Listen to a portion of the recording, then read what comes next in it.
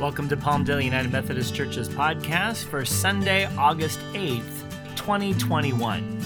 May God use this as a blessing to you today. Let us pray. Oh God, may the words of my mouth and the meditation of all of our hearts be acceptable in your sight, for you are our rock and our Redeemer. Amen. Well, in February of 1993, I flew from New Jersey, where I was going to school for seminary, to Los Angeles, and I was coming here to be interviewed by the Board of Ordained Ministry. Yes, it was a culmination of a year-long process to see whether or not I was fit to become an ordained pastor in the United Methodist Church. Well, the interviews were being held at Holy Spirit Retreat Center in Encino, California. Let me tell you, I was super nervous. Now, I'm a confident guy in general, but I was really nervous. This would be the biggest interview of my life. And there were 9 people on the interview team, a combination of both lay people and clergy. The interview lasted, I think it was between 2 and 3 hours long. They could interview me on any type of questions. I'd already turned in a bunch of written work, so it was like follow-up questions about theology, pastoral care, worship, preaching, United Methodist doctrine, history, whatever it was. They could ask any questions. And when it was over, I was invited to go outside while they decided they would vote on whether or not I would be ordained that year. Well, I don't want to brag or anything, but I'm expecting this to be about a 5-minute discussion. I'm outside just kind of taking in, the beautiful air. And they would quickly, vote me up. They would sing the Alleluia chorus. They would say, man, it's amazing we have someone this talented that wants to be a pastor in our denomination. 20 minutes later, I was starting to get a little bit worried. Like, how long does it take to vote yes for me to be ordained? 30 minutes later, I started having this deep sense of dread. Could I have failed?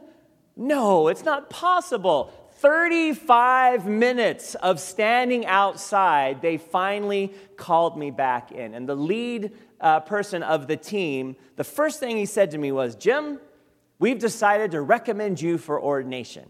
I'm like, yes. And then he quickly added, but I want you to know it wasn't unanimous. Oh, and so this is what I heard. Oh, rejected.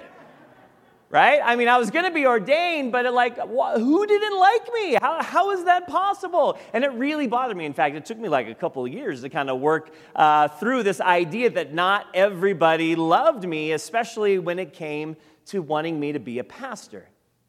Author Eugene Peterson, in his book on the life of David, Leap Over a Wall, writes this: it always comes as something of a shock that not everyone likes us just the way we are. We're criticized, teased, avoided, attacked, shot at, abandoned, stoned, cursed, hunted down, snubbed, stabbed in the back, treated like a doormat, and damned with faint praise. Now, not all of these sayings and not all of the time, but enough of them, and often enough to realize that not everyone shares God's excellent attitude toward us. Love that quote. Welcome to the 4th week in our summer sermon series entitled After God's Own Heart, the Life of David. We're examining the life of one of the most beloved characters in all of the Hebrew Scriptures, and that, of course, is King David. Each week we're looking at one of his significant relationships, and we began with Samuel and David being anointed by God. But then we moved on to Goliath and defeating the Philistine champion. We examined last week his deep friendship with Jonathan, and today we're going to look at the very tumultuous relationship between David and Saul, the first king of Israel. Now, we're going to begin today's sermon a little later in the story than what Donnie read a few minutes ago. We're going to begin here in this area of the Middle East. It's the En-Gedi Oasis on the western shores of the Dead Sea. Numerous springs feed into this canyon, making it a refuge for humans and animals alike. Cliffs over 2,000 feet tall rise from the coastline, topped by tablelands. The limestone cliffs are deeply grooved by erosion, making it a tangle of canyons and caves. And it's precisely these cliffs that I want us to focus on for a moment this morning.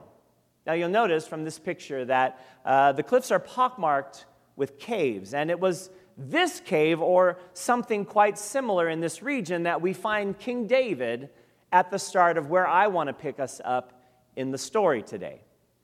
This is where David has been forced to live. No royal palaces anymore for this would-be king. No comforts of a nice, soft bed to sleep in. No sumptuous tables overflowing with the choicest of wines and the riches of foods. No, David has been forced to now hide out in caves in the En-Gedi.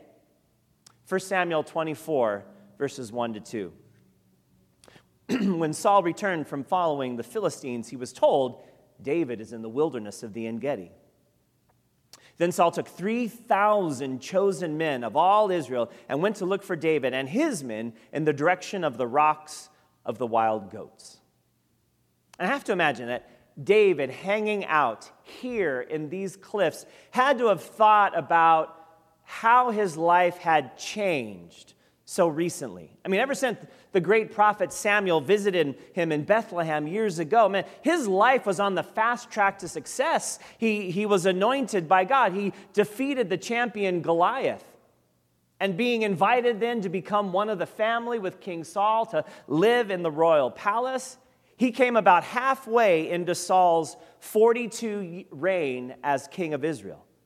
He became one of the youngest commanders of the Israelite army. He married the king's daughter. Life was good until it wasn't.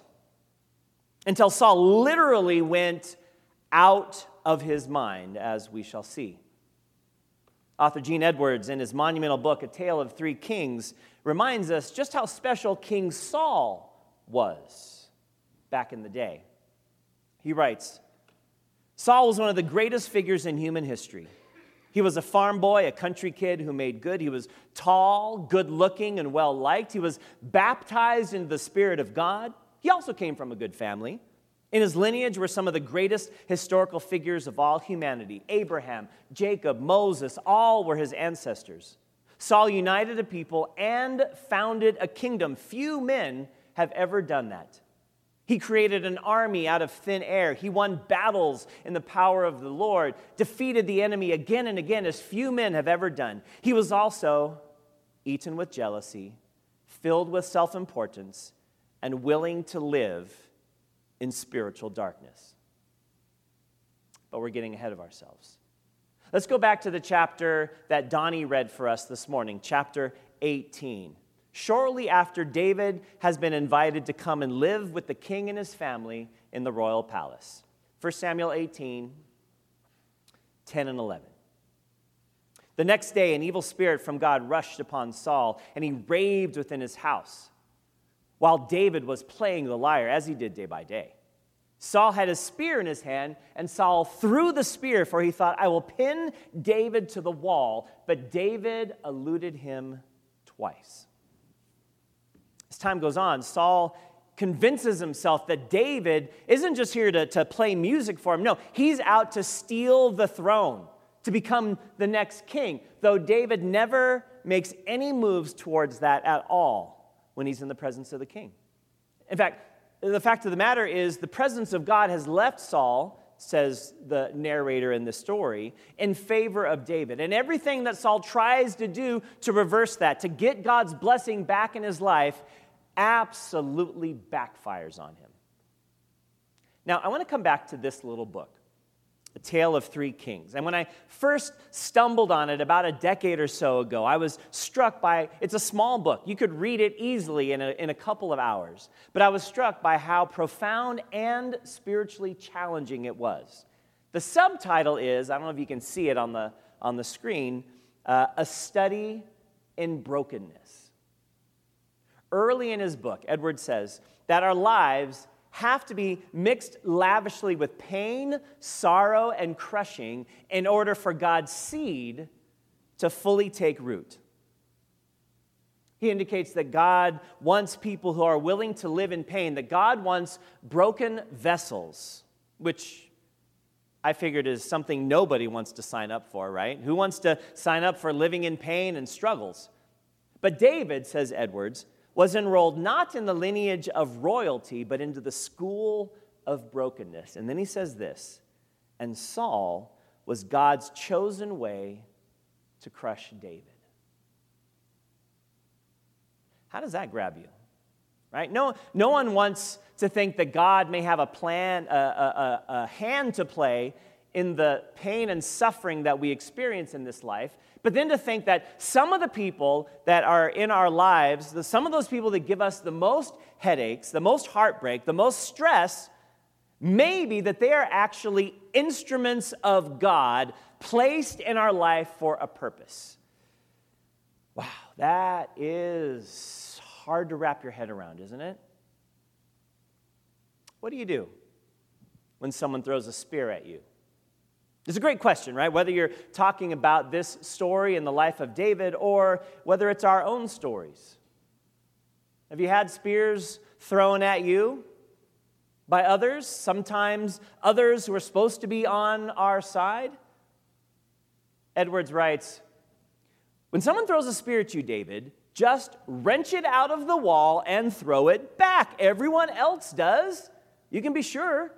And in performing this small feat of returning thrown spears, you will prove many things. 1, you are courageous. 2, you stand for the right. 3, you boldly stand against the wrong. 4, you are tough and you can't be pushed around. You will not stand for injustice and unfair treatment. You are the defender of the faith, the keeper of the flame, the detector of all heresy. You will not be wronged. All of these attributes then combine to prove that you are also a candidate for kingship. Yes, perhaps you are the Lord's anointed after the order of King Saul. Now, throughout the book, Edwards repeatedly contrasts the order of King Saul and the order of King David. And you see, the problem is that none of us can tell who is the Lord's anointed and who is not. No one knows the answer, only God. And Edward says, and God isn't telling. Edward posits that David, the shepherd, would have grown up to become King Saul II if it were not for this one thing, that God cut away the Saul that was inside of David's heart. Hear that again. David would have grown up to have been King Saul II had not God cut away the Saul that was inside David's own heart. It was an operation, Edward says, which took years and was a brutalizing experience that almost killed David. David did not know what to do when a spear was thrown at him. He did not throw Saul's spears back at him, nor did he make any spears of his own and throw them. Something was different about David. All he did was dodge spears. And then Edwards finishes this section by saying this. You can tell easily when someone has been hit by a spear because he or she turns a deep shade of bitter. Do you know anyone that's been hit by a spear? Maybe you've been hit by a spear or two over the course of your life from family members or colleagues or those who were supposedly friends. The challenge for us is to learn from David, who is all about dodging the spears. Former President Jimmy Carter, in his inspirational book, Sources of Strength, comments that the bitterness and jealousy of King Saul had 3 significant effects on his life. First, it blinded him to David's true nature. Now, although David had been anointed by Samuel to be king, he had no ambition to take over the throne at this moment in his life. He never did or said anything that indicated he was ready to become the next king of Israel. He was simply interested in serving his king, his nation, and his God, 100% completely. Carter writes, David's behavior is one of the most remarkable demonstrations of loyalty and humility anywhere in the Bible. Yet Saul, driven nearly insane by jealousy, is completely unable to recognize it. The bitterness and jealousy blinded Saul to David's true nature. Second, Saul's jealousy destroyed the joy of his own accomplishments as king. I mean, Saul was the undisputed leader of Israel. It was all of the military victories as the commander-in-chief of the army, including those by David, ultimately went back to reflect on King Saul. Yet Saul was unable to celebrate those victories. He was unable to derive pleasure from his accomplishments. Why? Because he was so jealous of David. And then finally, Saul's jealousy gradually eroded the remnants of virtue in his own character. I mean, Saul not only threw spears at David, he sought to have him killed by the Philistines when he offered his daughter's hand in marriage. He even tried assassinating David while he was sleeping, but fortunately, Saul's daughter, his new bride, helped David escape unharmed. Saul continued tracking and hunting David down when he was in the run. You can read it in chapters 19 through 23. All in all, Saul tried to murder David 6 different times in those chapters. Plus, he used the Israelite army as a means to his own end to carry out this personal vendetta against David. I mean, Saul completely lost all positive character attributes because that bitterness and jealousy just took over in his life. So sad. When David eventually fled from King Saul's presence, he left alone. He didn't take anyone with him. He didn't leave with a core of loyal followers. He didn't seek to discredit or malign the very man who wanted him dead. He went to see the prophet Samuel, and then Saul sent men after him there. He then returned to meet with his best friend Jonathan, and that was the moment that we talked about last week. The last time that they saw each other as friends. Then David was back on the run again, first in Israel, then in the land of Gath, where Goliath had grown up in. And just as I mentioned, Saul's sending wave after wave of soldiers and armies out to try to track David down all throughout this time. What's interesting, though, David starts moving around in the caves in the En-Gedi region that we talked about. And people started finding him. I mean, this was way before Twitter. I don't know how word got out, right? Like David checking into the caves in En-Gedi, and everybody's like, oh, let's go see what. No, we don't know, but word got out. 1 Samuel 22, 1-2 says this. David left there and escaped to the cave of Adullam, where his brothers and all of his father's house heard of it. They went down there to him, and everyone who was in distress, everyone who was in debt, everyone who was discontented, gathered to him. And he became captain over them. Those who were with him numbered about 400. So all sorts of misfits, fugitives, discontents, and assorted ruffians somehow find David and figure life is better when they're around him. And so he becomes their unofficial leader. Did he ask for this? Did he put an ad in the paper saying looking for a few good men? No. They just found him. And he didn't share any of their attributes as well. But what's interesting, the more they spent time around David, the more they changed. Their character began to reflect the attitude of their leader, David. They began to clean up their outward lives. And then their inward lives began to change as well. And David's true kingship began to take root there in the wilderness of the En-Gedi caves. Now, David and his men were forced to live on the run because Saul continued to track them down. Eugene Peterson writes this: everybody, at least everybody who has anything to do with God, spends time in the wilderness. Right? The years that David spent living in the wilderness taught him about truth and beauty and love. Those were the years that David knew he was not in control of his life, right? He had no assignments. No appointments to keep. His only task was to stay alive. Stay alive, stay alert. The scriptures record 15 different stories that happened to David and his men when they're in the wilderness during this season.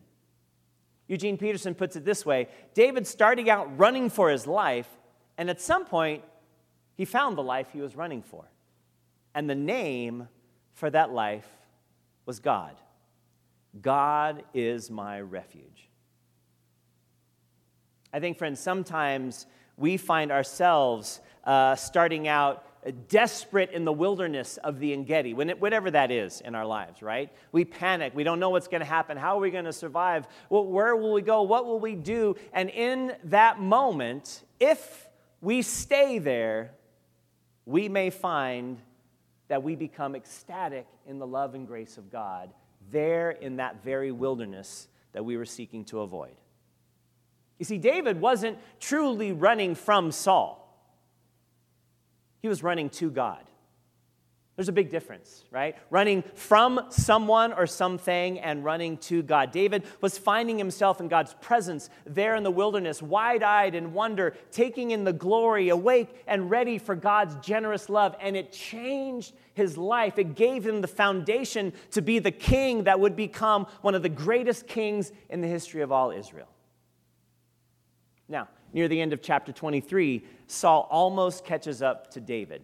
But at the last moment, in the Greek drama, they called it a deus ex machina moment. Right? The God of the machine would come and would change something right at the very end. At the very moment, Saul receives a letter that the Philistines are making a raid on the land. And literally, he was right around the corner from where David was hiding. And they leave to go deal with the Philistines. And it's that close call that David moves his men to those caves in the En-Gedi that we saw at the beginning.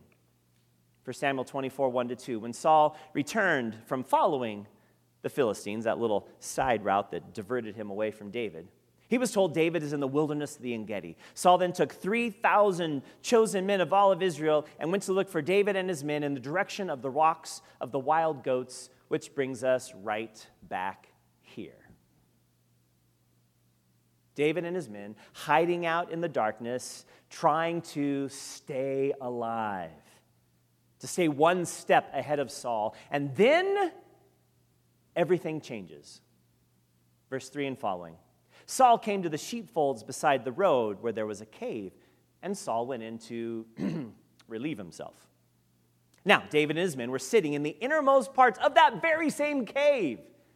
The men of David said to him, "Here is the day of which the Lord has said to you, I will give your enemy into your hand, and you shall do to him as it seems good to you."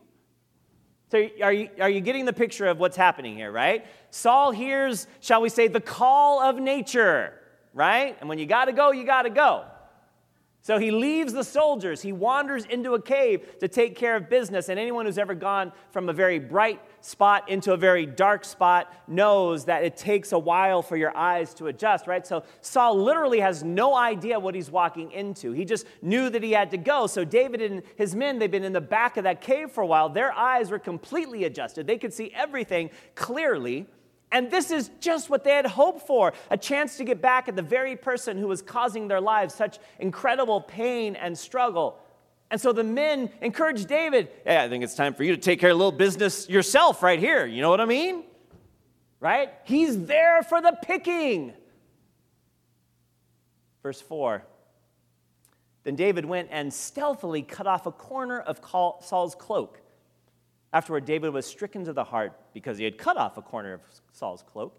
He said to his men, "The Lord forbid that I should do this thing to my Lord, the Lord's anointed, to raise my hand against him." So David scolded his men severely and did not permit them to attack Saul. Then Saul got up and left the cave and went on his way.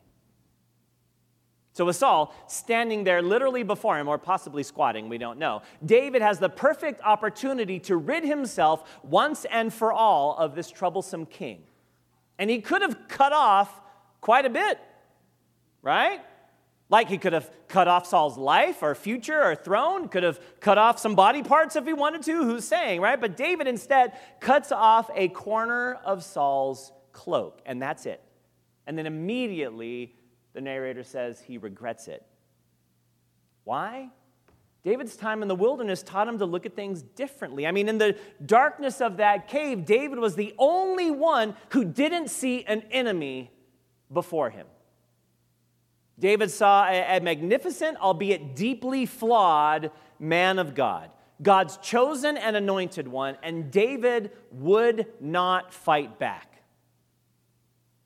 As Gene Edwards puts it was as if David was saying to his men, Better he kill me than I learn his ways. Better he kill me than I become as he is. I shall not practice the ways that cause kings to go mad. I will not throw spears, nor will I allow hatred to grow in my heart. I will not avenge. I will not destroy the Lord's anointed, not now, not ever.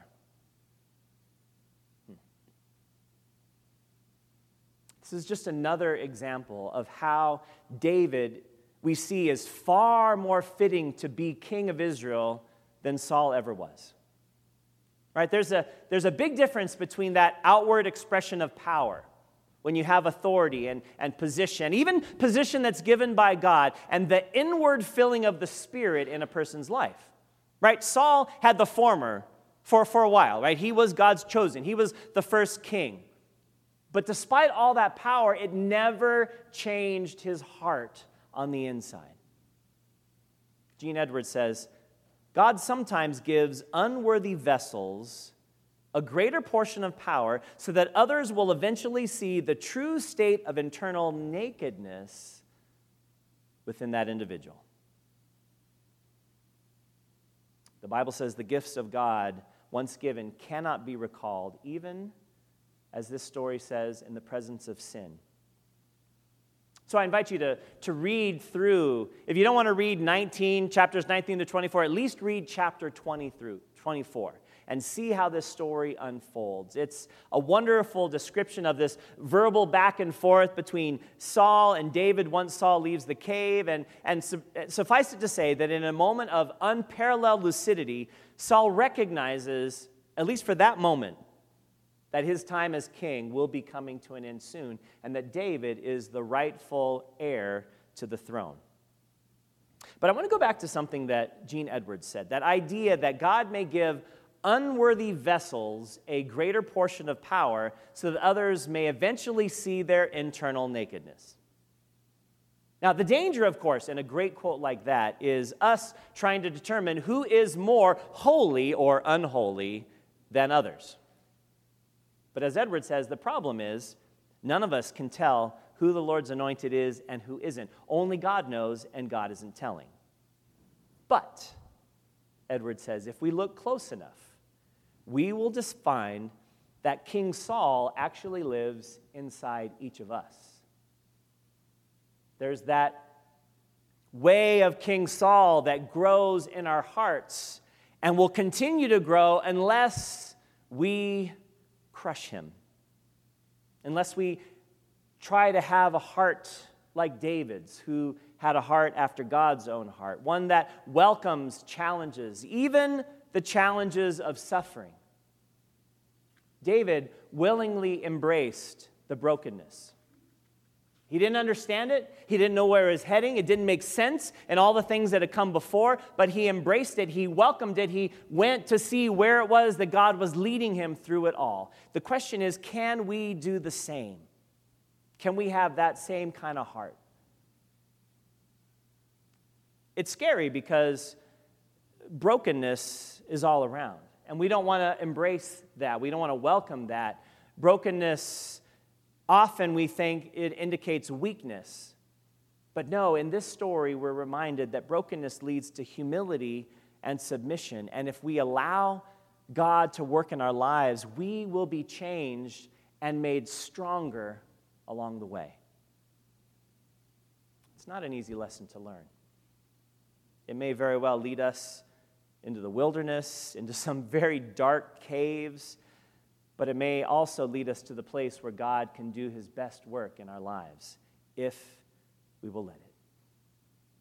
May we have the courage to face these challenges. May we not be people who throw spears or return spears that have been thrown against us in the way of King Saul. May we have a heart like David's, who was a man after God's own heart. And all God's people said,